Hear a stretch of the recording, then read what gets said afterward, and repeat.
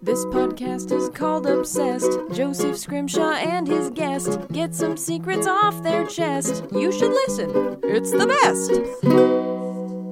Hello and welcome to Obsessed with me, Joseph Scrimshaw. I'm sitting in my home with the other person who lives in my home and is the other person on this podcast. It's Sarah Scrimshaw. Hello. What do you think I'm going to ask you?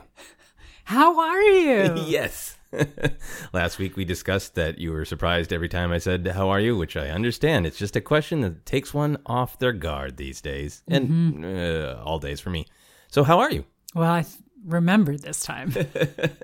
Did you think of an answer? No, I didn't remember that far in advance. I remember that's going to be the question. But answers. What are they about? How are you feeling? How about that? I changed it from how are you to how are you feeling? Oh, well, I mean, it's still a complicated answer. Life is complicated right now. Life is full of nuance. So I should be happy because I love nuance. Yeah. And some things are good. Some things are not as good. I started my day with yoga today. So that is making my individual personal day a better day. Yeah, that's great. So, you know, a little bit of good, a little bit of not as good. It's a casserole. Yeah. How are you? I am a casserole. That is a good, honest answer. I'm a casserole. There's some good things, and there's 7 layers of stress for various things, but it's fine. We're going to talk about something fun. But there are tater tots on top. Yeah, I mean, this whole episode is it's a nuanced casserole. Last week we had nuanced grenades. Yeah, this week we have a nuanced casserole. Yeah. This is mostly going to be a joyful thing. We're going to talk about fun festive times, strange festive times. The festive times are coming up, but we obviously are still in the middle of a pandemic. And right now, as we record, it's not going great. No. And that is affecting holiday season discussion. So the reason that I wanted to do this is, you know, this is middle of November as we're recording this, about to release this, is there's always this kind of fun cultural debate about nothing holiday, Christmassy, nothing winter holiday before Halloween, or, you know, nothing before Thanksgiving. Then the day after Thanksgiving, everything is all in on the December holidays. And I remember feeling shocked myself because I love Halloween. I love spooky, scary time. And I always feel a little bit of like, it's such a, even though there are ghost stories associated with holidays, it's such a left turn to go from spooky, scary, let's admit that there are monsters in the dark, to everything's going to be okay, family. Like, it's always such a quick left turn. But then for me this year, as soon as Halloween was over, obviously we had that election thing going on too. I was like, you know what? I am suddenly in the mood for festive times. And that was just a thought I had. And then good old social media popped up and I saw all these tweets of F it, the tree's up. Like on November 1st, 2nd, 3rd, 4th, right? Just right away. So that was part of the reason I just wanted to jump in, is it feels like, obviously there's some challenges, we're going to talk about those, but it feels like because we have all been through a hell of a year that people are like, I'm ready for the festive holiday times. No need to hold back on that. How do you feel about that, about the no need to hold back? Yeah. So I mean, I did not have that flip of the switch on November 1st or 2nd. But you told me about seeing it on social media, and I mean, I'm a big fan of the festive holiday times. And I feel like, are you kidding? This year we need things to feel joyful. We need to find, I think it's really a point where we all need to find what are the positives, and let's focus on those a little bit. Put more of those in the casserole? Yep, exactly. And so, yeah, that's where I'll start this podcast today. Yeah, put things in the casserole or hot dish. Yes, I'm for our Minnesota listeners. I know. Who am I to have started with casserole? I don't make casseroles. I make hot dish. Fair enough. And that might come up as we discuss the food part of this. Yeah, so I'm all on board with joy. I like joy. I think that's a good thing, and I think we all need it. So I always wrestle with exactly how to talk about what I mean by the festive holiday season, right? Because it can be Thanksgiving, it can be Christmas, Hanukkah, Kwanzaa, New Year's, winter solstice. It can just be this is when the Starbucks cups are even more colorful. Whatever it might be included for different individuals. For you, like, so I take a step back. Like I have some relationships, obviously, to some of these things, you know. I was raised super Catholic light, so Christmas there is a part of that for me, and Thanksgiving is its own thing. All that stuff. I have specific relationships with New Year's, but I tend to just look at it from the big general secular, our Western American culture. This is the festive times where some people are probably going to give each other presents for reasons. Mm-hmm. How do you feel about defining that season for yourself? Of, maybe not like the laundry list for you of what's in it or what isn't, blah, blah, blah, but more just like this general big picture cultural baggage of it all. What does the secular cultural festive winter season mean to you? Wow.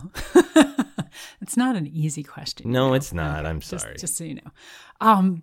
I'm going to, one of these weeks, we can do obsessed with close-ended questions. Yes. No. No, I think part of it for me is I have both so many thoughts, and I also feel like I haven't really taken my time to think about the holiday festive times yet this year. So I feel like everything is still, I haven't taken it out of the box and off the shelf and dusted it off yet and put on my twinkle lights. Okay. But I'm going to put on my twinkle lights right now. I feel like for me personally, one of the things that I have come to really enjoy about festive holiday times, especially as I've gotten older, is I think I've probably talked about this in some versions before, the idea of celebrating light within the darkness, which I feel like if you're ever going to celebrate that, this is a year to celebrate it. Obviously we have both lived in Minnesota, and I, have a lot of Nordic ancestry and kind of always had that as part of, it was just kind of around. Yeah. And then I think as an adult, when I was kind of like, okay, what are my adult traditions? What's important to me as an adult? That's one that's really always gravitated to me, especially, especially in Minnesota, it was dark, but you know what? It's dark here by 5 o'clock. It's dark.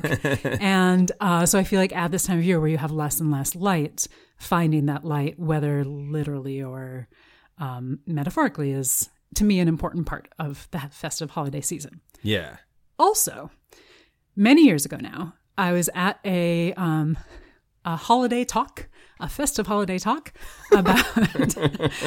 I'm just imagining somebody going ho ho ho ho ho ho ho ho ho ho ho. Here's my PowerPoint. Ho ho ho ho ho. I mean, it was kind of so specifically about the holiday season at the department store Dayton's, which Minnesota listeners who have lived in Minnesota for more than 5 years will remember Dayton's. But Dayton's was the big department store in Minneapolis. It was the Macy's of Minneapolis. Yeah. Later, went through all the different mergers that lots of stores did. And there's no longer a store called Dayton's. But there's a building in downtown Minneapolis. That was the Dayton's building. And this lecture that I was at, it was about historic celebrations of Christmas. Okay. And in particular, the person giving the talk, it just kind of like really jumped out to me at the time. And I'll say it out loud and see what I think about it right now, because I haven't thought about it for years.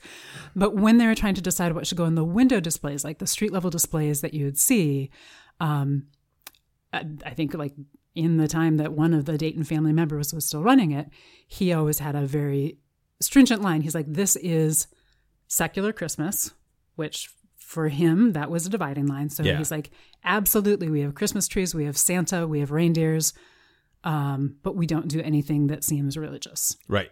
We have snowmen, we have skates and sleds and all of that. And so that's kind of always been like, it both makes a lot of sense, and it also isn't a dividing line that I feel like we see as often anymore. So I found that really interesting that like this was around like, I don't know, 1900 or so, give or take. Yeah. That was such a like, nope, this is what we do is we're a store. So we celebrate secular Christmas. Yeah, that is fascinating to me, that whole divide and the connection that we'll talk a little bit more because it's an honest thing of like there is a connection between the capitalist power of America and the way that we see and experience the holidays. It's undeniably there, even if you are a very religious person, just by being alive in the 21st century and even back in 1900. So that's fascinating to me. Yeah, but just to go back to your first point, I think this is something that we've either come to together as a couple or both experienced, and then was like, aha, we view this the same. That light in the dark thing, that is profound to me, and I experienced it by doing so many different shows around the holiday season, everything from, comedy sketches, like, it is a rite of passage for a young sketch comedian to suddenly go, hey, wait, Christmas is Jesus' birthday. It's just a birthday party for Jesus. Like, you as you go through comedy, you go through the jokes. There, people come up with twists, but there are jokes. But then I also, was involved with a show at the History Theater in Minneapolis that was really looking at the holidays from lots of different perspectives. I've written stories and different, not kind of sketch comedy more. I wrote a whole holiday play, produced the one that Bill Corbett wrote about superheroes in the holidays. And all that really forced me to think about, well, what does it mean beyond like we can make this joke about Santa. We can make this joke about, hey, Rudolph's story is messed up. And all of those explorations really got down to me. Every time I think about what it means to me and what gives me joy is either literal or figurative light in the darkness. And I know that connects back in that deep mythic way to winter solstice and to Yule log and to we are literally hunkering down during the darkest part of the year. And in order to keep going, we must have this celebration to remind us why we're putting one foot in front of the other during the dark times. And then when I think about like, even as a kid and you don't give it any thought, but you're like, I'm going to get a break from school and I'm going to get some presents. And that when you're going through a slog in school and you're young, and that's like a bright thing to look forward to. And then I think when you get older, I know the holiday season has gotten really aggressive, so it can be hard for adults to take it off at all. But it is one of the few times where our culture comes even close to putting the brakes on, right? Where it isn't everybody go, go, go, go, go.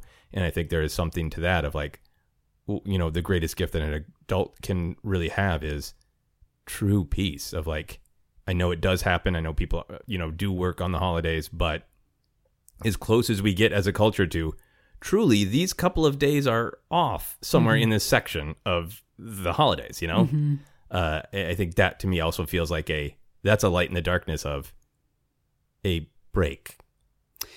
Yeah, absolutely. And, in thinking in terms of kind of historic holidays, I think, because you're married to me, but I grew up very much dancing and singing. And so starting in September, I started having Nutcracker rehearsals every single week until December. And I was in choir and sang with the Madrigals, and we put on, in high school, and we would always, go caroling at different centers and things. So it was always about like, there is such a rush. And, and I do want to say like the music has always been a big part of me of this time of year. Like that is a big thing too. But then by the time that we hit Christmas, my shows were done. Yeah. All the songs have been sung, the madrigals have been sung, the dances have been danced. And, and I could sit down on Christmas Day or, whenever the last performance was, like I could sit down and I could eat cookies. Not that I couldn't before that, but Right. But there is a difference between the go, go, go. And I know for a lot of people, holidays they're about community and they are about family, but there's also about this just like, we did everything. We, ate all the things, we opened all the things, and then that breath, that release. Yeah. And I know not everybody gets that because a lot of people have, they're like, okay, we need to go here and we need to go there and we need to go, all these different places. And I feel like that if I could have a holiday times wish for all people, it would be that they get to find a moment of peace for themselves within all of the hustle and bustle. Yeah, exactly. And then the other just like kind of obvious thing of just like Christmas lights. Like when I try to run down like, but aesthetically, I've always liked that. Why do I like that? Like there is just, I think something like deep, like soul memory of a literal light in the darkness. Like, one of my favorite things to do around the holidays is once we have our little tree up that I bought like years ago for a comedy sketch that's been in a million comedy sketches and plays and our mangled Beautiful. Our mangled, beautiful, like when I say mangled, I usually mean it as a positive thing. But it's we fluff out its faint limbs and we put those lights on. And when you turn off the light and maybe have like a little sip of whiskey and just look at feel warm and cozy and see that light glowing in the darkness, man, that's what it's about for me for festive holiday season. So out of all of the things that we generally do, and our traditions have changed a lot over time, what will you miss because we can't and shouldn't do it during a pandemic? Oh, well, one that we have not always done the last few years because we do not live in the same state as many of our extended family, but I do really like the get together with a family and the big meal with the family. Yeah. And we've had traditions here that I really enjoy as well. But I think in terms of thinking, not just like, oh, this is the first year, only year we haven't done it, but it is a thing of just knowing like, oh, it's not even a question of, oh, is this year we're going to go back or not? Is this year we're going to do that? It's just not a question of like, no, we can't.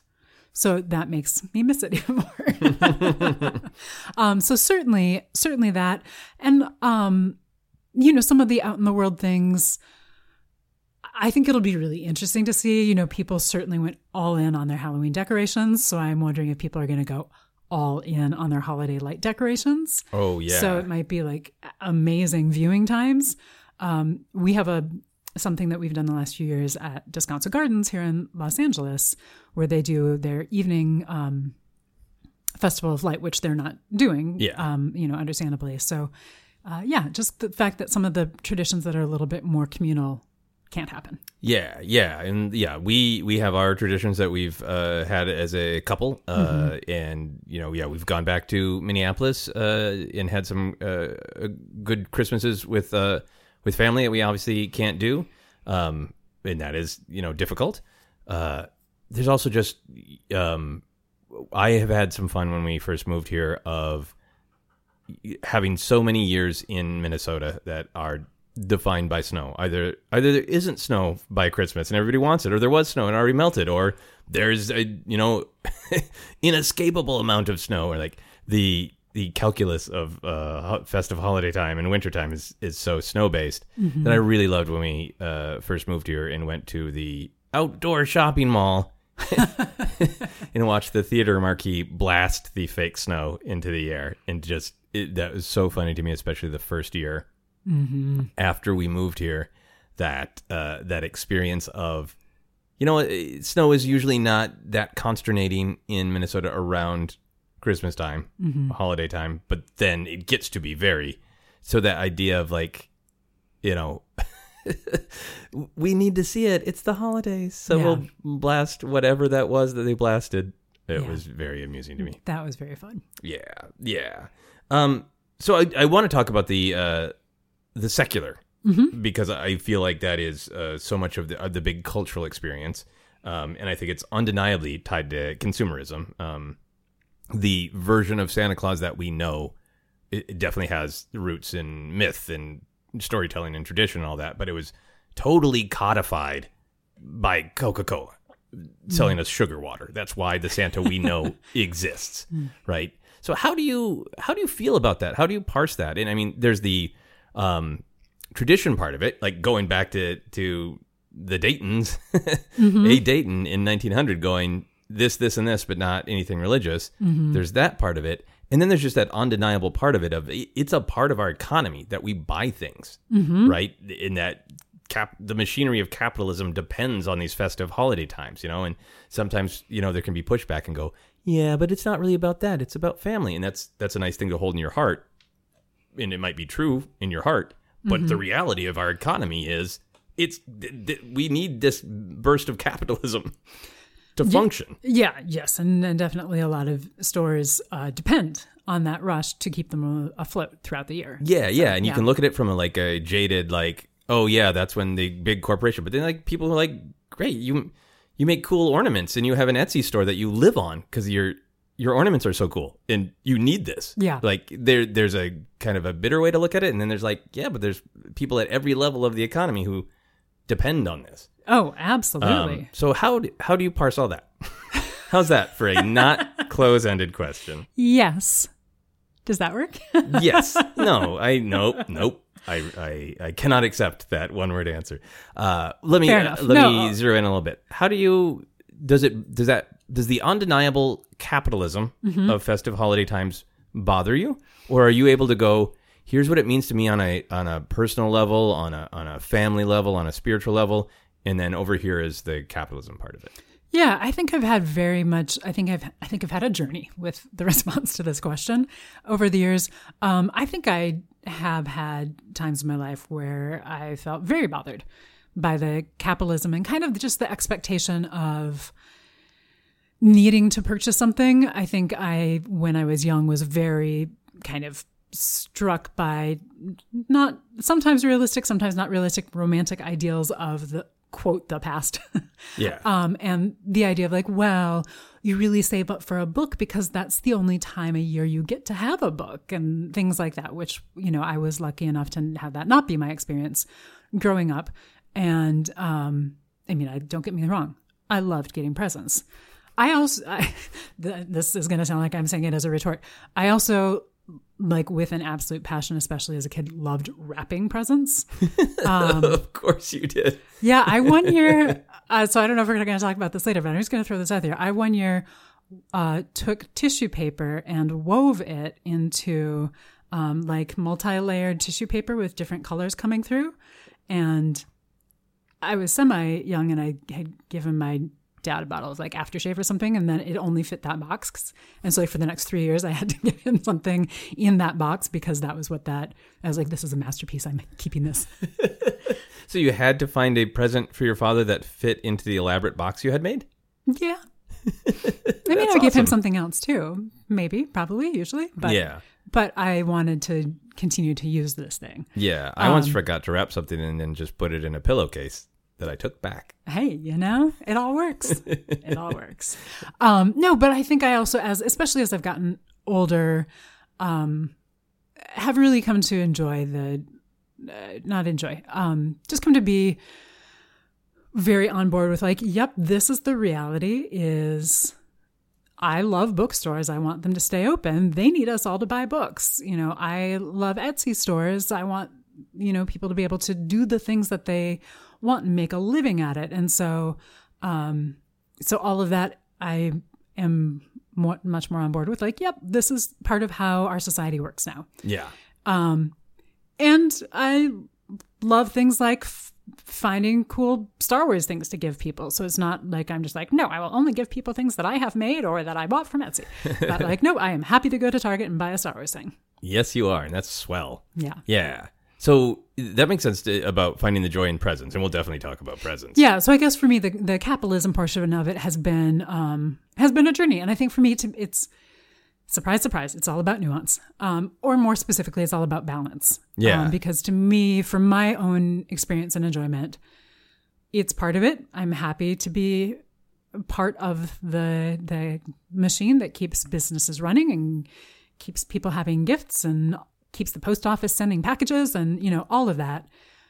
But I think for me, it's also important to me for myself that the buying things part of it doesn't overpower the other parts of it. Yeah.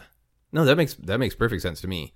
I think for me, I've just sort of processed this strange dance between the capitalism of it and the nostalgia of it. Like Christmas is just one of those, obviously it's got and it's got roots in all sorts of traditions and borrowed from lots of things and blah, blah, blah. But as we know it today, a lot of it was sort of fabricated of a nostalgia for a Christmas that never actually was, which, starts with Dickens and, other English writers. And then Coca-Cola really doubles down on that. That's like the, relaxing, have a Coke, get back to the family fireplace, and then Tin Pan Alley super doubles down on that in the 30s, 40s, 50s with all of the classic Christmas carols that were written in a modern time with marketing to talk about Christmas of yore, and all of the building up of Christmas is this longing for this past that is all about the light in the darkness and, finding joy and comfort in family. And so there's like, I think when I was younger, I was like, it's all a sham. like Christmas invented nostalgia and built this myth around it of a time that never was. But then there's that, I like that we as humans can kind of build something out of nothing. And now that like an actual Coke ad is, almost 100 years old, and, your Dayton story is a century old. The Frank Sinatra albums that I like to listen to are, 60 years old, 70 years old. In a way, like, well, now the thing that was sort of fabricated is true. Like, we do have a nostalgia for a time that was past, an idea of Christmas that is past, because it's like this myth that we told ourselves enough that now it is partially true. That we have this communal idea that the festive holiday times should have a warm feeling of nostalgia and comfort. And I think as long as you're honest with yourself about that, this is kind of that secular capitalist side of it is a myth we told ourselves to give ourselves comfort. There's nothing wrong with going like, hey, it might have started to sell people things, but we all need that. We all want to feel that warmth and that comfort. And as long as we're honest about it, there's nothing wrong with it. Do you have feelings about that? I do. Yeah, no, I think it's really interesting because I feel like I might be wrong, but I feel like there is some kernel of truth that goes back even farther that was being built on. Even, that kind of when writers were writing the songs in the 30s, but it was like, okay, they're taking from certain traditions and some of the non-secular things that were around before that, obviously. And yeah, so I think it is interesting how we keep looking to like what was the past before us and how far back do we make that be, and take the commercialization of that, but ultimately it's about kind of wanting that feeling of peace. Yeah. I mean, I think I think I'm trying to keep it short because I'm trying not to do an essay on what is true about the holidays or not. But I think in general, the old-fashioned Christmas, the more you try to run it down, and I have done it for shows, you get to a point of like, at some point, all of these things weren't together. They weren't codified. The idea of an old-fashioned Christmas was invented, and then it became an actual old-fashioned Christmas. Right. Oh, absolutely. No, you worked on Christmas Day. That was what you. I mean, seriously. Yeah. Yeah. Yeah. So I'm not talking specifically about that. I guess I just mean kind of the feeling of Christmas being a time to celebrate nostalgia, whether that's a fake nostalgia in the 1930s looking at what they think the 1880s was or the 1830s was, or what we're looking at now. And I do take your point about now it is, some of the nostalgia is real and some of the nostalgia is commercialized. Yeah.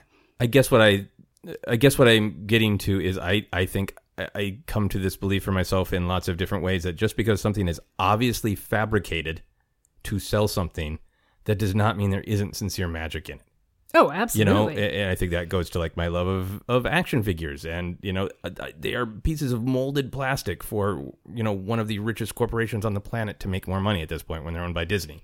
But they are still little symbols of ideas that are close to me and bring me joy. And I feel like for me, the festive holiday seasons, the capitalist side of it is just that times 1,000.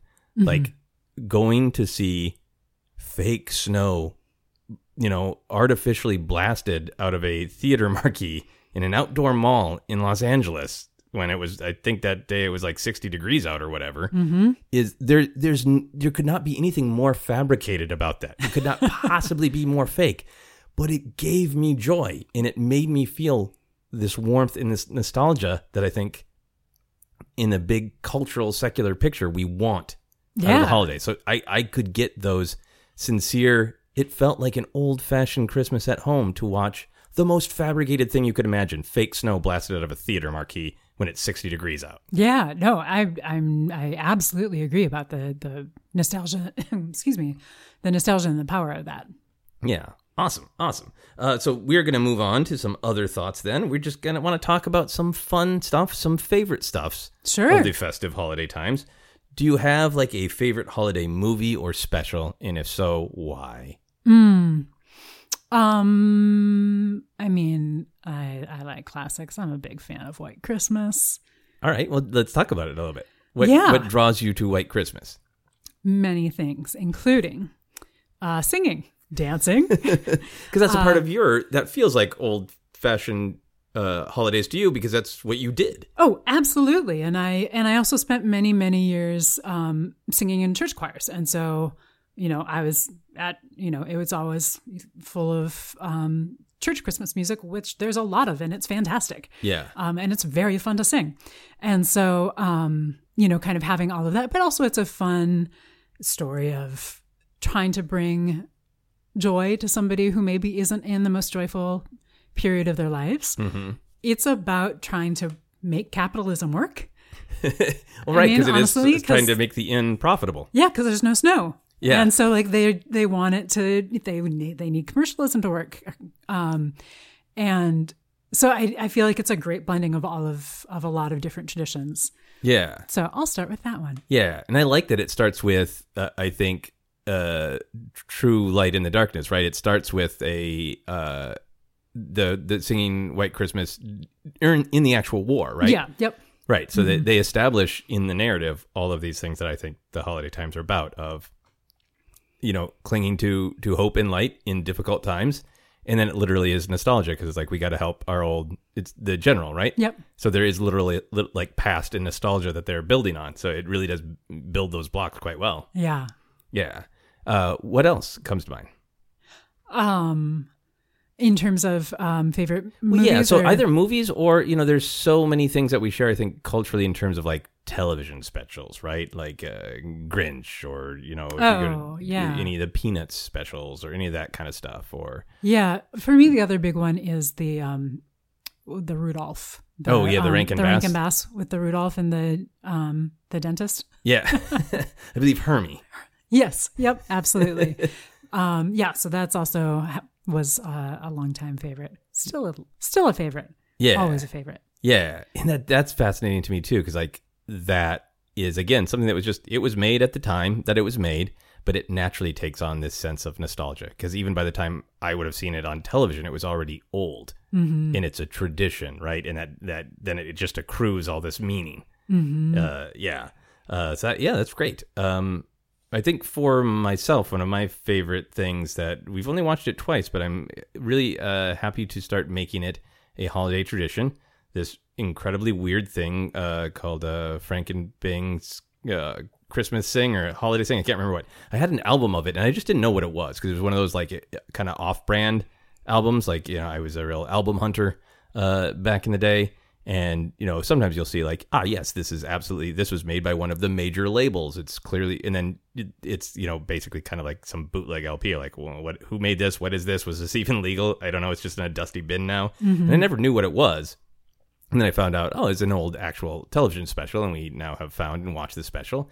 And to me, it is just, it captures a lot of these things that I've been going on about of the first chunk of it is them singing what then were like modern songs that were about old-fashioned Christmas, but then they do actually do some more traditional, hymns and religious songs.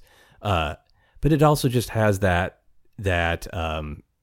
thing, that sort of variety show thing where it's, for inexplicable reasons, it's written that Frank Sinatra and Bing Crosby are just having holiday dinner together alone, like two pop stars do. And it's warm and comfy, and everything about it is like, meant to be warm and comfy. Like one of the lines that has stuck in my head forever, because I used to listen to the album around holiday times to go to sleep, of Frank offers Bing a drink, and Bing Crosby says, "Yeah, a little toddy for the body, be very nice." And it's that mood. And I think for me, I like it on both a sincere level and that ironic level of, again, this is obvious fabrication. That's, it's not even like our modern kind of version of fabricated reality of like a reality television show where they try to get you invested. I mean, like, they kind of wink and nod at the camera. Mm-hmm. Because the thing I think that's lost about that era of entertainment is the entertainers knew very well what they're doing, and they had a little bit of sense of humor about it too. Of like, we're play acting like this is a normal thing that we would be best friends, and of course, before Bing goes to his family meal, he stops by Frank Sinatra's swinging pad. Of course. To have a full meal, and then, of course, we put on coats and jackets, and of course, there's a Victorian street outside Frank Sinatra's swinging bachelor pad, and of course, we wander down, and people join us in traditional, hymns. Of course, this is all natural, right? On one hand, it's offering that if you want it, but on the other hand, they're winking to the camera and going, we know that you know that we're recording this in July in Los Angeles. Yeah. We're all aware that there's artifice to this as well. And I like that because it's just it's the comfort point between somebody who really does like the sweet and the spiritual and the warm of the holidays versus let's have some fun with the truth of the fabrication. Yeah, absolutely. And I've now watched it with you a few times, as you mentioned, and I love that combination of you can, if you want to, just buy into the magic of it. Right. And I don't know how many adults would, and I don't know how many kids would watch this these days, but like very few. But for kids at the time who did, there is enough kind of holiday magic to absolutely buy into. And then as you keep watching it, then you're like, oh, hey, wait, I see what's going on. And they're like, hey, wait, they see what's going on too. And then it's just kind of a big fun, like it feels like you're stopping in at Frank's house as well to have a bite before whatever we're going on to doing next. Yeah. No, I really enjoy it. That's a great example. Yeah, and then when they actually do sing the songs, Sinatra in particular, I'm a huge fan of Sinatra because, is anybody who is a fan of Sinatra will go on about in many books, he emotes. He tells the story. He doesn't just like hit the notes. Mm-hmm. He tells you the story and he makes you feel it. So there's also that like true soulful art to it, so it hits me on lots of different levels. Also a big fan of It's a Wonderful Life. Yeah. Because I really like the light in the darkness, but I want some darkness to be there so I can appreciate the light. And there's plenty of darkness in It's a Wonderful Life. Yes, there is. And I think it was last year, maybe 2 years ago, I hadn't seen it in forever. You and I watched the original Miracle on 34th Street. Yeah. And just what a wonderful, bizarre, weird film that is. Yeah. Really enjoyed that. Yeah, that was fantastic. Yeah. Any other holiday specials or anything like that? Yeah, I can't let this go without mentioning the Nutcracker. Oh, please do. We don't have a version that we've taken to watching, but I cannot make it through December. It doesn't feel like December to me if I haven't put on the complete disc of the Nutcracker at least once. And usually more than once. Like I said, at least. And usually either doing things, but then every once in a while just they need to get up and dance or tell you what's going on. Oh, this is the party scene. Oh, this is where they're doing this. Oh, this is what they're doing this. That's been a fun tradition for me to get to know the Nutcracker better through you and to be able to say like, is this is when Weird Uncle's coming, right? Is Drosselmeyer here? Yeah. So that is absolutely a big musical thing for me. Yeah, absolutely. And I look forward to starting Nutcracker season. Yes. Yeah. So we've watched Die Hard. Yeah. In general, and we've watched it on Christmas Eve for fun. Obviously, that has become now a joke that is a joke of itself, the battle of whether or not Die Hard is a Christmas movie. Mm-hmm. It obviously happens at Christmas. But I was curious if you had any other thoughts beyond a fun internet battle and the fact that it clearly does happen at Christmas. Is there anything about the film Die Hard on a plot level, on a theme level, that makes you go, yeah, that's a movie that captures something essential about the holidays to me? I'm gonna go with a caveat, because why not? This is the Caveat podcast. That it's been more than a year since we've watched it, which means I don't remember all the details because that's just how my brain works. I'm gonna go with yes, because bear with me here. Mm-hmm. It's a person who wants to do something nice for somebody. They go through a lot of work to try to get the thing to happen. There's a lot of hardships thrown in their way. Uh-huh. I'd say walking on glass is a hardship. I would say so too. But in the end, they are able to bring some version of joy. They are able to be the light in the dark, which to me, the idea of wanting to bring joy to somebody is kind of the essence of Christmas gifts. Yeah. So I feel like it is boiling down what a Christmas present is and using that as its through line, as one of its thematic cores. I fully agree with you. You are giving me this fun face the listeners can't see of like I've gotten away with something. Oh, I'm just trying to make sure I haven't forgotten a major plot point. I don't think I have. I don't think you have. I don't think you have. Plus, you have the unexpected joy of the security guard driver. There's the driver, but there's the cop that McClane befriends. Yes. Yeah. So then you have the unexpected joy, which is also, I think, for a lot of people, part of the holiday time season, is that idea of doing something beneficial for a stranger. Yes. So then you also have that like accidental gift, if we can call it that. That's maybe stretching it, but you have that accidental positive relationship and kind of positive outcome for this person as well. I agree with you. I think there's something strong about that part of it where there is this nice holiday message of nobody is less than, right? Yeah, absolutely. And I mean, obviously you can tie that to the religious story of Christmas, of, you know, being turned away and, you know, being in a manger, all that stuff. But I think this idea that we've gotten really used to the one rogue cop who does the blah, blah, blah. But when it first came out, that was a little bit more rare of like, this isn't a job for a cop. This is for a super spy like James Bond. What's this cop doing this? And then he makes best friends over the radio with another guy who's just a dime a dozen cop.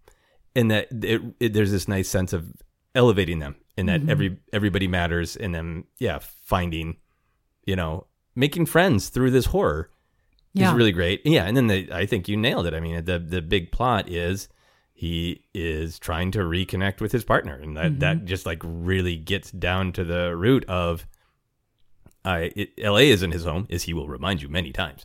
But the idea of a warm and functional relationship with his wife being a metaphorical home, he is trying to, you know, really go home for Christmas and have that old-fashioned Christmas, you know, in his functional marriage. Yeah. If possible. And then there is literally a light in the darkness when, you know, there's a huge explosion at night. There we go. There you go. It's practically a big holiday candle. Yeah. Yeah. So that's where I come down on that one. Yeah. And I think there is some stuff about it that you really can map to. And I think there are 800 podcasts about this and plays. And, you know, our friend Josh Carson does his annual show. Like, I don't think this is anything, you know, groundbreaking that we're saying. No. But it was really fun to kind of feel those things, think those things. And then when you try to watch Die Hard 2, which I don't think feels as festive. Yeah. Sometimes the magic is in the original. Yes. Let's talk about music. You've already talked about Nutcracker, but that's such a big part of the general festive season of just what we choose to listen to, but also in, you know, non-pandemic times when we're all running around. You're at your office, you're at any store, there's music, or there's just, the holiday songs are being blasted everywhere. Do you have favorites of those songs? Oh, absolutely. Yeah. And do you have whys? Yeah, but so while you were saying this, another idea came into my head about music and about holiday times music that I would like to share.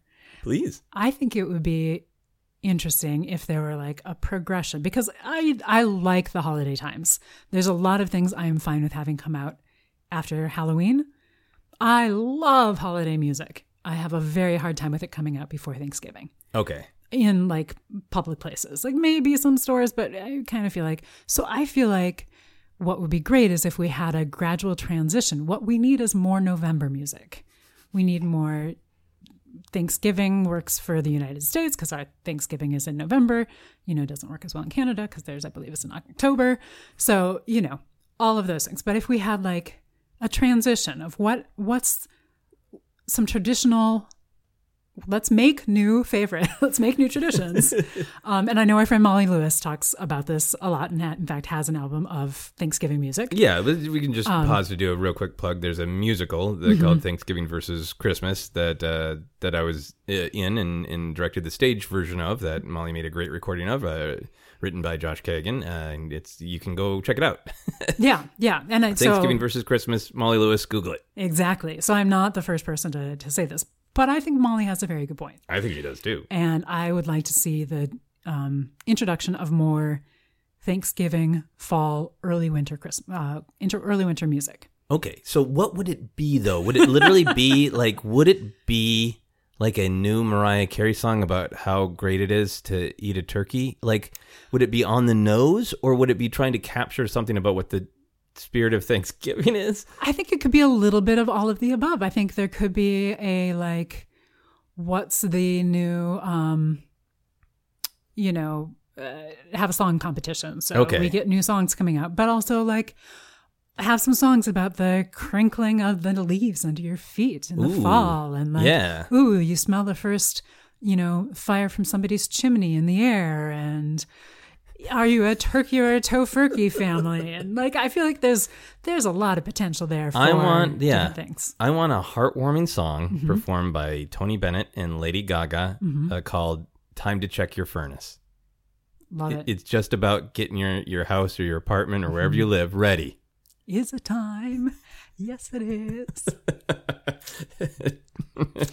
You're doing it. You're killing it. Okay. So that's a really good, just personal line for you. Having worked at a Kinko's over holiday season, and we had whatever these corporate things were at the time of like long play tapes that were like, I don't know, 3 hours or something. But for, a solid 6, 7, whatever it was, weeks, it was, I think we had 2 of them, and then we just heard everything again and again. And I think that's some of our, I think, strange cultural relationship with them of we have our personal favorites that mean something to us, and then like, when are we as a culture subjected to music that we don't necessarily choose to hear, but it is everywhere? Yeah. And I don't always like all of that music. Okay. All right. So individual songs. I know that you need "It's Not Quite Christmas" by I don't know who, Mannheim Steamroller. Who? Honestly, I would love that, because here you asked a thing. You're about to ask, you wanted specifics. So I'm a monster. Yes. How dare you want specifics? So when both my brother and I were still living at home, but probably kind of middle school, high school, we would, as a family, often listen to some of the early Mannheim Steamroller. Mannheim Steamroller Christmas albums, which then I totally forgot about until like, I don't know, 2 years ago, 3 years ago, I had recently discovered like, oh wait, I can check out a bunch of albums on my tablet from the library. And one of them was Mannheim Steamroller. I was like, I totally forgot about this album, and I put it on, and it was like, I was transported exactly to, a cold day. We're in our house. We lived in Iowa at the time, and like, I was exactly there, and it was Christmas time. Aww. And it was great. It was fantastic. Nice. So that actually is a big nostalgia one for me, is any sort of Mannheim Steamroller Christmas. But in terms of specific songs, I have such a hard time with this, because I could go on and on and on and on for so long. The Nutcracker is a big one, which the entire suite. Let me just be clear, not the abbreviated suite, the entire ballet. I absolutely love a lot of the White Christmas, obviously. Yeah. Some of the kind of early 20th century classics, like I'll Be Home for Christmas. I like all of those. I also, a lot of kind of the older, like The Holly and the Ivy has always been a big favorite of mine. Kind of a lot of the Christmas carols that you would sing going door to door, as we did. So fair enough. I'll come up with more specifics. That's the beginning of my list. That was very good. There you go. That was very good. Yeah, I think the entire Nutcracker Ballet and all of Mannheim Steamroller is very specific. and we'll get someone in through their entire holiday listening experience, no problem. Strangely, The Little Drummer Boy is not one that I need to hear on repeat. And maybe this is finally revealing too much. Podcast where I've talked for hours and hours. There are a couple versions of it where it can just be like, oh, that drumming is so repetitive, and the song is, not, melodically complex, right? So, but when a singer pulls out the story, and like, there's a part of me that wants to laugh at it, but there's a part of me that's also moved by it, and that for me is a comedy fan. That is my sweet spot when it is almost so absurd it is moving. There are versions of it that pull out like, I desperately want to give a gift. I literally have nothing to give but the objectively terrible gift of banging on a drum for an infant. and the jokes are there, the jokes are fun, but there are versions of that song that bring out that, like, I don't have any good gifts. I don't have any mediocre gifts. I have a terrible gift. But my intent is so strong to share the intent. It's the thought that counts. Like, Little Drummer Boy is like weaponized. It's the thought that counts. And I find that both funny and in the right song really moving. Yeah. Right version really moving. Yeah. No, that's great. And I think I've had heard a lot of versions that did not bring out the story. So I did not always have great associations with it, but then you have introduced me to some versions of it that absolutely bring out the story of it, so it has given me a greater appreciation for it. Yay. Yeah. That's great. Yeah. I love it. Can I say another thing about the Nutcracker? I don't think I can stop you, nor do I want to. I just feel like I kind of need to acknowledge this because... you are the Nutcracker. Because in case there are any other dance fans out there listening, I don't want them to be yelling in their house. Because the Nutcracker, much like Die Hard, is set at Christmas, but most other countries do not have it as there are a lot of places where if you put on the Nutcracker and called it Christmas music, they would think you're insane. Right. We have this tradition for all of these dance schools to put on the Nutcracker at Christmas. And if you're interested, there's an entire book about it called Nutcracker Nation. There's been lots of research into it, and talking about commercialization and capitalism. It's how a lot of places. It's one of the things that brings in money so that some of these places can survive. Also, like, it's a huge industry. You got to put on Nutcracker or your theater will fold. Right. So I just kind of also needed to acknowledge the connection between the Nutcracker and Die Hard. I think you are very right to. Thank it's you. The same way that theaters have to show the James Bond film On Her Majesty's Secret Service that happens during Christmas time every year, where theaters collapse, right? If only they did.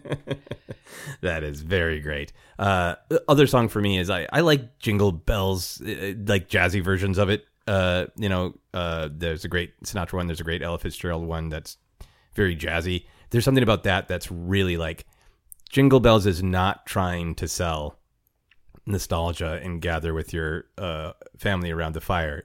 Jingle Bells sounds more like, it's obviously about Sinatra. It's obviously about Santa, not Santa Claus. It's obviously, about Santa, but it's so just like, it's the holiday times. Let's go out and buy things and have snowball fights and maybe some cocktails. Like, it's got that energy to it of the party of the holidays. Yeah. Yeah. Yeah. And I like songs that capture that too. Yeah, definitely. Okay. There's so many more. I'm just going to be turning to for the rest of the holiday times, just so you know. I mean, but also this song. Yeah, well, tell me. Both the Ella version and this version. I don't have any other specifics right now. I just wanted to let you know. This is part of what I'm giving an insight into the rest of our holiday times. I like holiday mysteries. It's nice to know that you have many more favorite songs, but you don't want to tell me what they are right now. I don't have good examples right now. Okay, fair enough. Let's talk about presents. You talked about your elaborate wrapping, which is amazing. But what were your traditions as a kid, and what are your best present memories as a child? Well, first, apologies to my parents who will probably listen, and I'll probably forget some of my favorite presents. So start with that caveat. We are when I was growing up, we were a family of wrapping paper savers, Okay. which I feel like is important to the story. And so for both my brother and I, when we were really little, we would know which was our favorite paper. And that was usually like where that was going to be the most special gift. Yeah. You know, like, Oh, so you went to the special paper. You knew. yeah, like that was whether it was like the big present or the one that was something like, you know, maybe that's when my brother got it, you know, like a Star Wars toy, like maybe it would be in that, something like that. Like that was, this will not surprise you, I believe I had 2 favorite papers that kind of rotated back and forth. But my brother had one. He's very good at decisions. Did this happen organically, or was it okay? The way you said your brother's good at decisions, it made me think that was there a moment where you're like, pick your paper? It happened organically, but I think both my mom and I were like, wait, which one's Sarah's favorite paper? Is it this one or this one? And I think depending on the year, it was a different one. Okay. But he always that tracks. Right? I was going to say, you're very surprised, aren't you? No, I think it was entirely organic. And obviously, as we got older, the paper got more fragile. And so that it would appear, but just kind of as more of like, it's part of the nostalgia at that point. And as then sincere nostalgia. Yeah, actual absolutely. created nostalgia. Yeah. Yeah. So, So one year, Santa Claus gave me a little like bookshelf that you would put on top of a table, which we have here, filled with books. Oh. And I was so excited. That was amazing. So that is certainly one of the top presents. And a very sweet series of presents is, for a few years, my dad would give me different interesting flowers. Oh, wow. Like a wooden flower one year, and then the next year like a flower that was in water, but it wasn't really water, and it was silk. So things like that. Certainly some stuffed animals have come into my life in the form of Christmas presents that have stayed in my life since then. Okay. How's that for a start? Good. So you said some things that made me want to ask some follow-up questions. Yeah, fantastic. So as a kid, you sincerely wanted a mixture, it sounded like. Were brought joy by a mixture of things that were toys that you knew you might want, to things that were just aesthetically beautiful, like a flower of different kinds, to presents that were discoveries of like, you didn't know you wanted that, but then you were happy when you got it. Yeah. Like, and the flowers were, that wasn't when I was 2. Yeah. I was old enough to understand it and kind of have that be like just a really sweet thing that, but also kind of an interesting thing. But yeah, absolutely discoveries. I think I had asked for books, but then what books was the fun discovery? Yeah. I did one year very emphatically tell Mrs. Claus at the library that I wanted a kangaroo. And what did Mrs. Claus have to say about that? Well, that Australia was a long way away, and didn't I think a stuffed kangaroo would be lovely? And I said, no, I want a real kangaroo. And you were 16 or? Well, sweetie, this was last year. You saw Mrs. Claus at the library and you didn't tell me? No. So I got to also ask, was this like you go sit or visit Mrs. Claus the same way you do Santa? Or is it just, this was somebody playing Mrs. Claus? It wasn't just a librarian that you thought was Mrs. Claus? The librarian's name was Mrs. Claus. Well, what a hard life. Right? No, this was a Mrs. Claus at the library that you go. Okay. Just like you would visit Santa, you go visit Mrs. Claus. Nice. Yeah. And I was very emphatic that I needed a real kangaroo. Oh, wow. That's great. Yeah. And then did you just let it go, or was there a disappointment on Christmas morning when a large kangaroo did not kick your door down?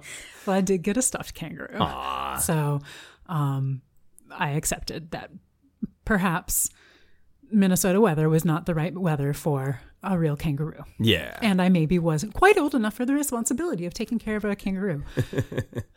I was not 16. Yes.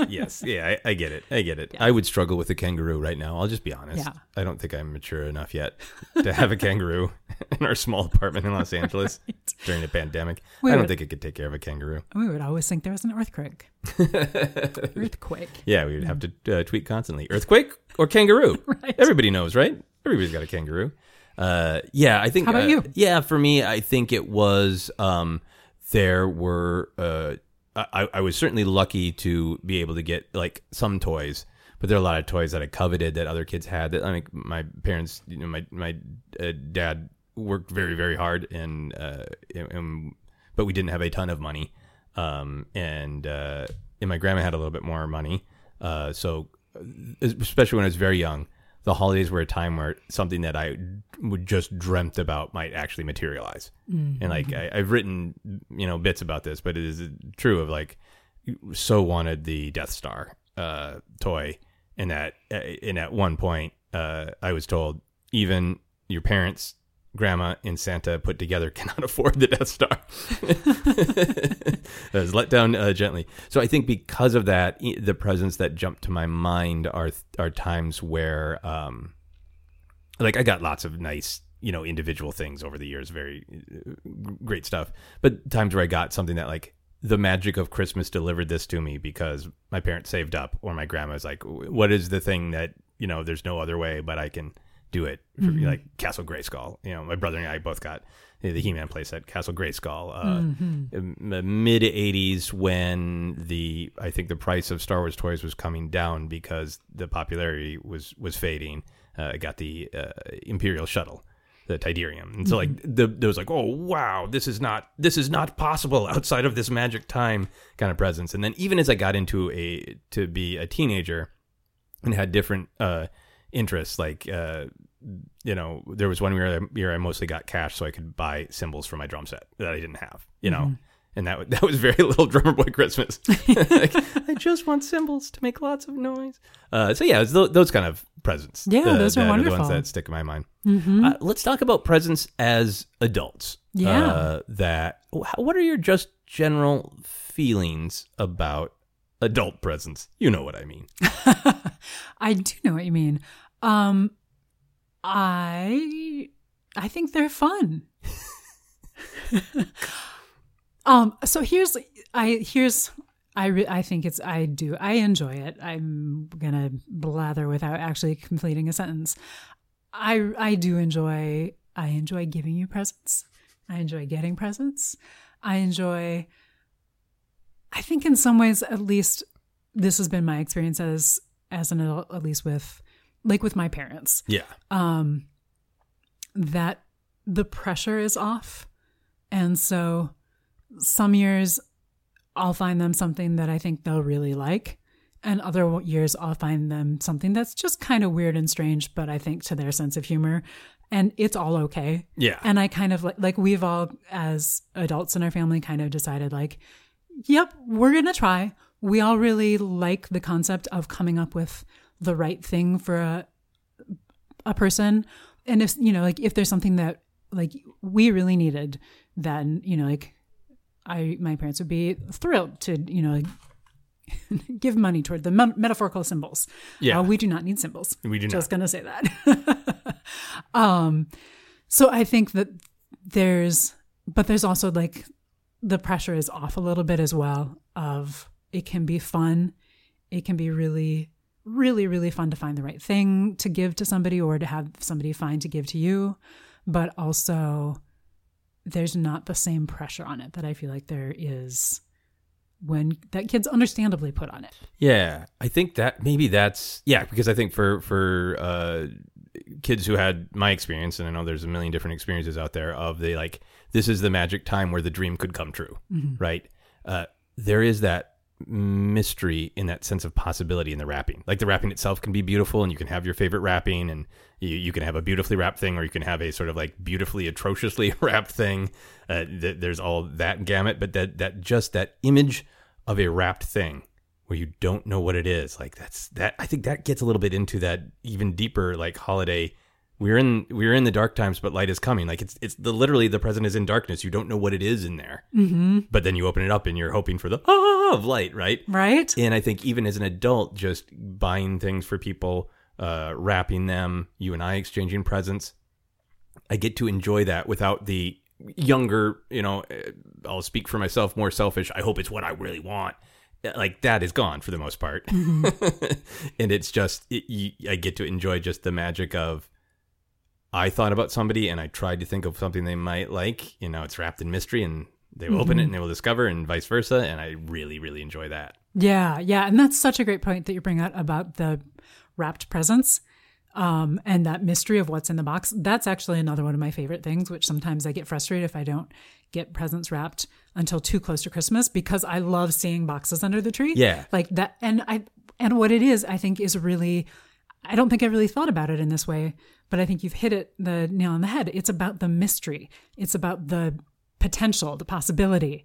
And so having that, like, that sense of the unknown, under your tree, or, like I used to have one of those little, like, I think they're called like Swedish Christmas trees that are just little wooden dowels, but I would put it on my little coffee table in my apartment and put, like a little pile of presents that were going to other people under there until I could deliver them. And it gave me so much joy to just have that, like, that sense of magic. Yeah. Yeah. Of that unknown, the potential. The potential. And I think there is that. I think there is that, like, yes, it is a part of our industry. Yes, it is capitalism. But it is also just joy to just be like, I thought about you, about who you are, and I tried to get something that I thought would make you happy when, you unwrap the mystery and you find an answer you like, maybe, or, or are introduced to something new. And I think that's great. Do you mind if I share our tradition that we've had? I do not. It would be really awkward if I said no, but I really don't care. Well, it would just be mystery, and that would be fine too. Now, you and I have had the tradition of going to a mall, setting getting out cash and saying, this is our limit, and then going and getting things. And that has, for each other. Yeah, a cash limit and a time limit. A cash limit and a time limit. And even sometimes we have the fun, one of us sees the other and has to hide or dodge and then confer afterwards, like, a month later, like, did you see me in Barnes and Noble? I was on the escalator and I had your present behind my back and I was trying to.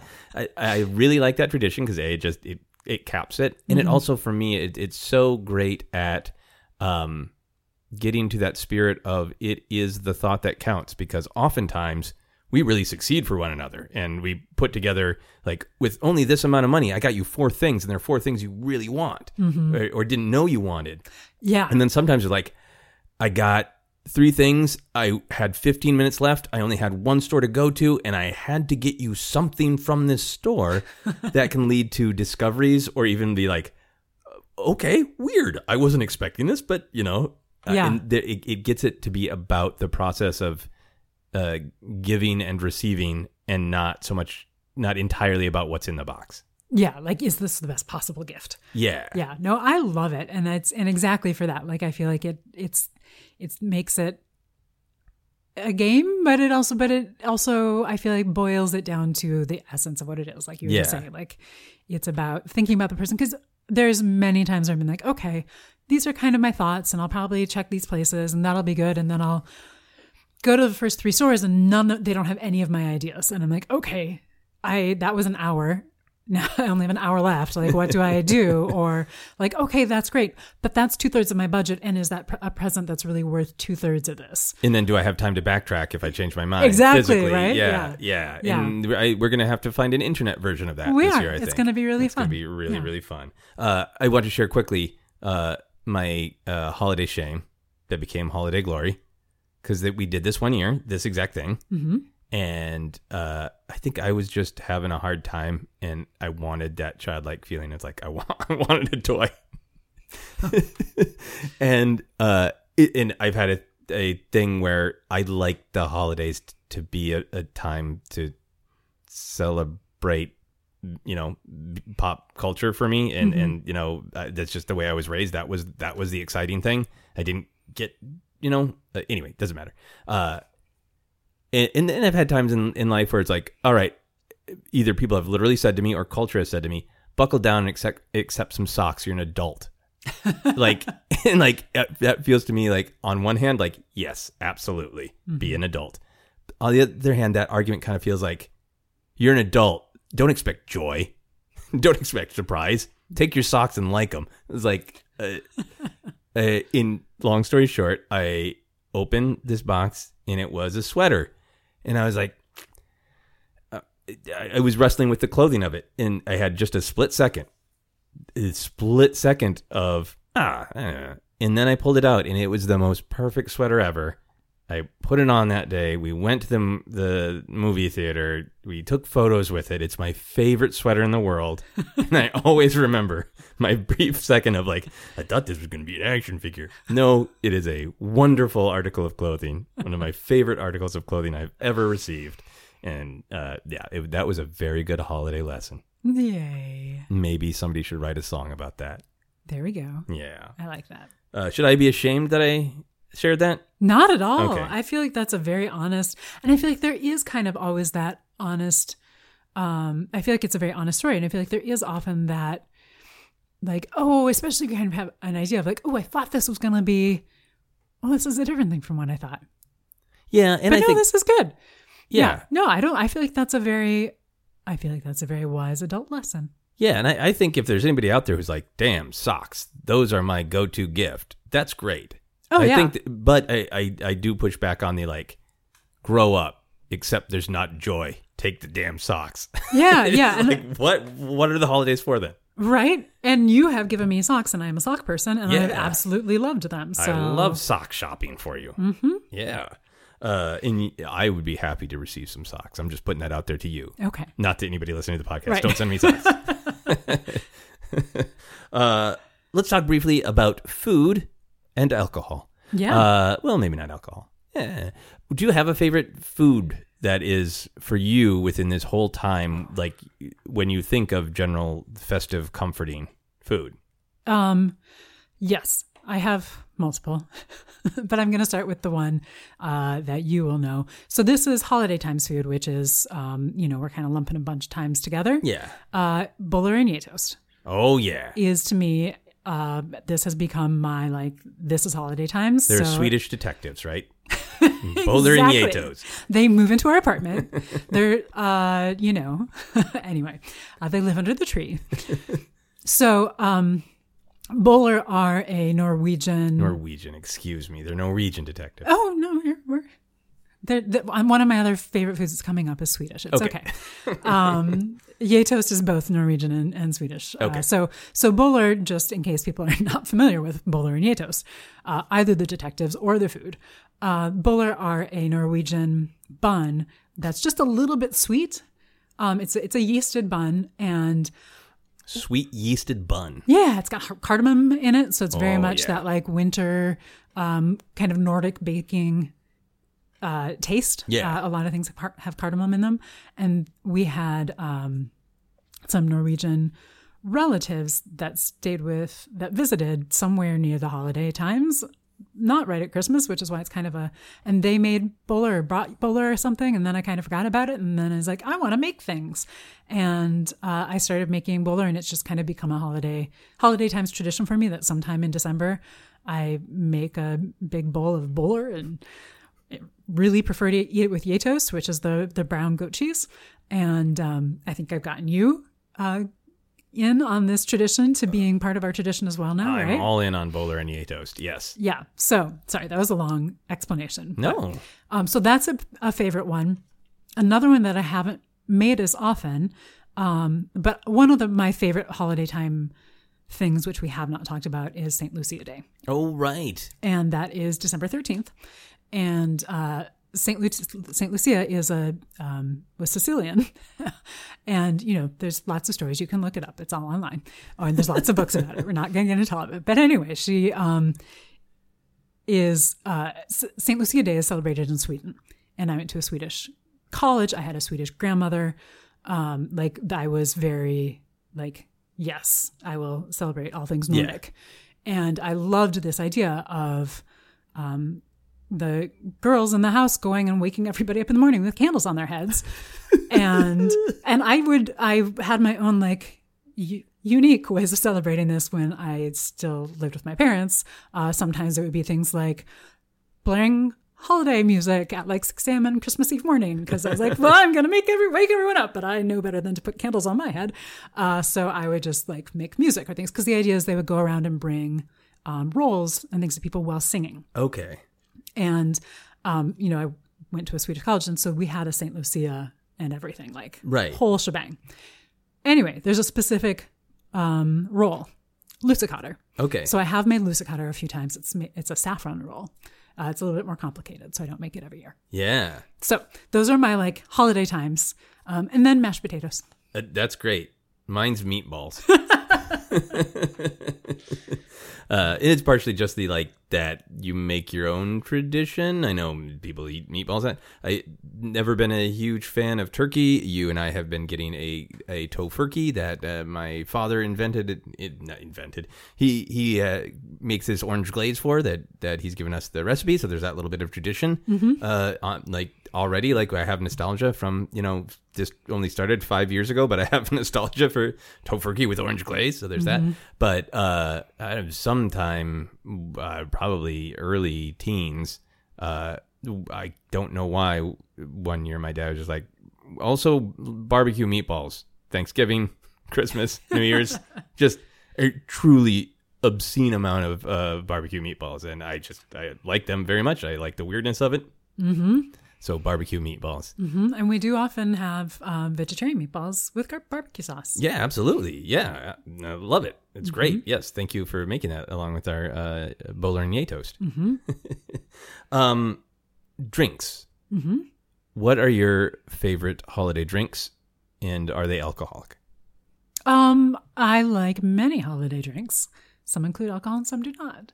And I also, so here's the thing. This will be a fun mission for the next few years. I don't know that I have a favorite holiday drink. Okay. That's like screams holiday to me. Holiday times, I have a push-pull over the years with hot cider. Okay. Like sometimes I really like it. I love the smell of it, but it can get too sweet. Similar with hot cocoa. And then we've experimented the last few years with different holiday cocktails. Yes. And I feel like we found some that are good, but I have yet to find, to me, the perfect holiday cocktail. Yeah. We have one, I don't remember what's in it, but it's called Santa's Panic Attack. You let me name it. Yep. And then there's the mulled wine we sometimes have. Yep. And that's very, very holiday to me. I think anything that feels anything that's warm, right? I think you've experimented. I think Santa's Panic Attack, we put a candy cane in. Yeah. Well, and I think I made a drink called Christmas with the Elves. Yes. I think that might be the one with candy cane in it. I've experimented a lot with like rosemary and things like that. So yeah, we'll find the right one. Yeah. And then also for me, whiskey, meatballs and whiskey. I'm home. There's a light in the darkness. This is my last question for our main section here. So a while back, for some friends' shows, I wrote a story called Adult Santa, and it was about basically like a relaxed version of Santa who magically shows up and gives adults whatever they need to reconnect to any sense of joy or peace in the holidays. For people who are really stressed, for people where the holidays have become like not a break of like, great, I have a little bit of time off from work, but actually that thing is due the day after, and I've got to go to 17 different places, and I got to take, like, people who have lost any sense of that deep breath. And then Adult Santa will do whatever it is that they need and play a video game with them or rub their feet or in a non-creepy way, whatever they want. It was the idea of this idea of Adult Santa. For you, if you were to embrace that idea, what is it that you need this year? What is it that will give you peace? If Adult Santa was really like, I'm totally magical. I know it's been a super hard year. What can I give you? Yeah. I mean, big picture, there's a virus to get rid of. That would help a lot of people. Yeah. So I feel like it's Christmas. I can't be selfish. That would be my first choice. Yeah. But second, I feel like, honestly, you wrote this story and it resonated a lot with me. When you wrote it, we were both having very frenetic holiday times. We had accidentally built up, and I think that's part of the reason I wrote it, because we were putting on shows that we were producing, full shows, renting the theater, doing everything from acting, directing, costume designing, marquee shoveling. Yeah, and then, shoveling. We were really celebrating with all of our families on both sides. We were having multiple events and friend holidays. And it got to that point of like, where's that thing I remember from a child where this was a break of any kind? Yeah. And so I think, it so resonated that I feel like ever since then, it's a thing that you and I have always tried to make sure to take a time to just celebrate. Yeah. And I love that. And to me, honestly, it's become what I would want it to be, which is that moment of peace. It can be not even that late at night these days because it's dark early, to turn off the lights, have the Christmas tree on, have a little bit of whiskey or something else if that's what you want, and just sit and kind of have a moment of peace with the light and the darkness. Yeah. Is, Yeah. That is definitely, I have to basically just agree with your choices. Like, obviously, if Adult Santa, fix the pandemic. Yeah, if Adult Santa had a lot of magic, if he could snap his fingers and make the pandemic go away, of course. But if it was more that, like, holiday spirit of light in the darkness, wouldn't that be great to just be like, New Year's Eve into January 1st, everybody can get together and there's no risk. Wouldn't For, that be great? 48 hours or whatever. Mm-hmm. Like, that would be amazing. And then, just the way you and I have made that, like, remember that's the point. I do really cherish those times where we're like, it sometimes it happens organically, but we choose to say, let's turn off all of the lights. Let's pour whiskey or some other comforting fluid, whatever that is, and just look at the lights and just breathe and just be. It's almost like a kind of strange Christmas meditation. Absolutely. Yeah. So we encourage giving that a try. If you feel frenetic. We are going to move on to making some noises. What noise would you make to sum up the general festive time for yourself? Ching, ching, ching, ching, whoosh. Was that Santa getting home and sitting on the couch? It was some jingle bells because you're walking through the streets enjoying the festive times of yore. Yeah. Back when there were horses and sleighs with bells.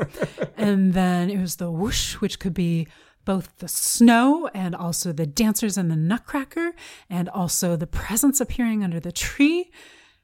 And then it's the moment of calm. So you get a nice sigh, a nice deep breath. Nice.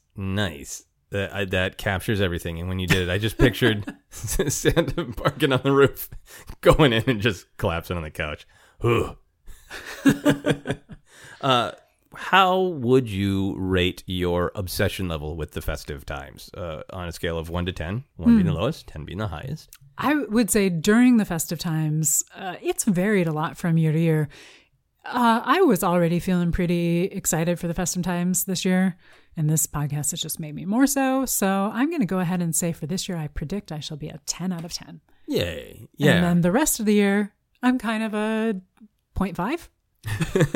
Yeah, no, I have. I don't think about it the rest of the year. Yeah, I know friends who like love it and want to like try. How can we have holiday times all year round kind of thing? Yeah, I'm really looking forward to it this year. I would say I'm a solid 9. I think I'm looking forward to it for myself.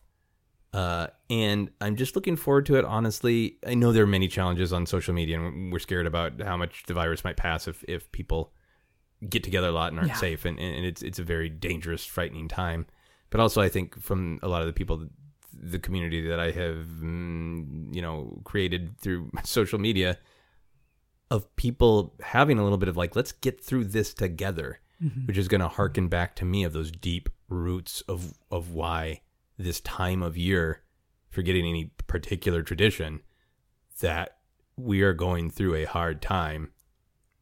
And after this holiday season, we're still going to be going through it for a little while longer. How can we find joy in this difficult time? This seems to me like, there are holiday songs that say this, but we need the festive times this year. Absolutely. And even when we're apart, we can still be part of a community. Exactly. That is great. Let's move on to the plugin section, and then we'll do our final question. So where can people find you? You can find me on Instagram at Scrim Street. Yeah, and they'll see some festive drinks eventually. Yeah, and some festive trees.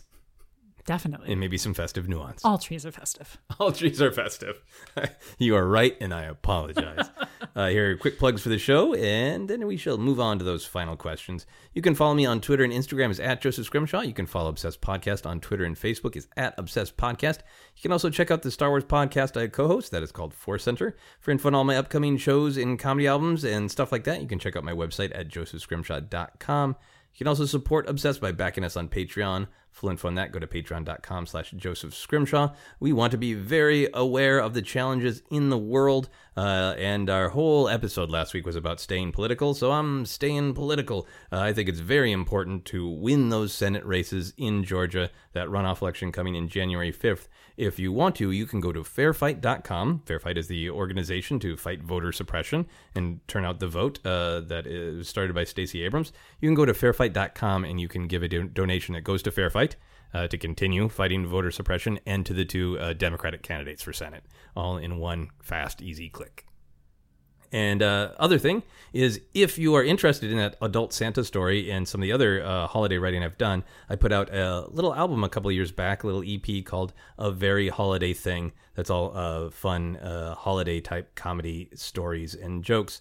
You can find that at josephscrimshaw.bandcamp.com. I can talk. josephscrimshaw.bandcamp.com. All right, you ready for the final questions? I am. If you could fly in Santa's sleigh, where would you ask him to take you? Ha ha ha ha. So fun. All the way around the world. Sorry, it's a very good, straightforward answer. Oh, is there a destination that I'm supposed to pick? No, I in my mind, I thought that you would go, maybe Edinburgh, maybe Paris, and I'm just delighted that you're like, screw it, I want to go all the way around the world. I want to see it all. Right? From the sleigh and just be like, oh, look at that, look at that, look at that. How fun. Yeah, that sounds great. I cannot disagree with that. If a holiday ornament came to life in our house, which one of our ornaments that we actually own would you want to come to life? Ooh. Wow. Let's see. I'm trying to remember all of our ornaments. There's some that I don't want to have come to life. Like? No offense, but the squirrels. we have a few squirrel ornaments. They're squirrels. Wonderful. I just feel like a squirrel in our apartment would be difficult. Oh, it's not going to get along with the kangaroo. So true. My first thought, we also have some ornaments that are snowflakes, and I was like, a snowflake. But that seems like an easy out. But I'll go with that, a snowflake. Fair enough. That's beautiful. That's wonderful. We have a tiny Captain America, and I feel he could come to life and help us out. Final question for everyone on the podcast is always, what is happiness? Happiness, sticking with the theme of the podcast, is finding your own version of peace, your own version of light in the dark, not just during holiday times, but all the year round. That is a great answer. Thank you very much. That is our podcast. You've been listening to Obsessed. Joseph Scrimshaw and his guest shared some stories with the rest. Rate 5 stars if you're impressed. Another thing that people love in the general festive time is bizarre holiday sweaters. How would you feel if I started wearing bizarre holiday sweaters? I would love it. Okay, any requests? Yeah. Something with fencing gingerbread people.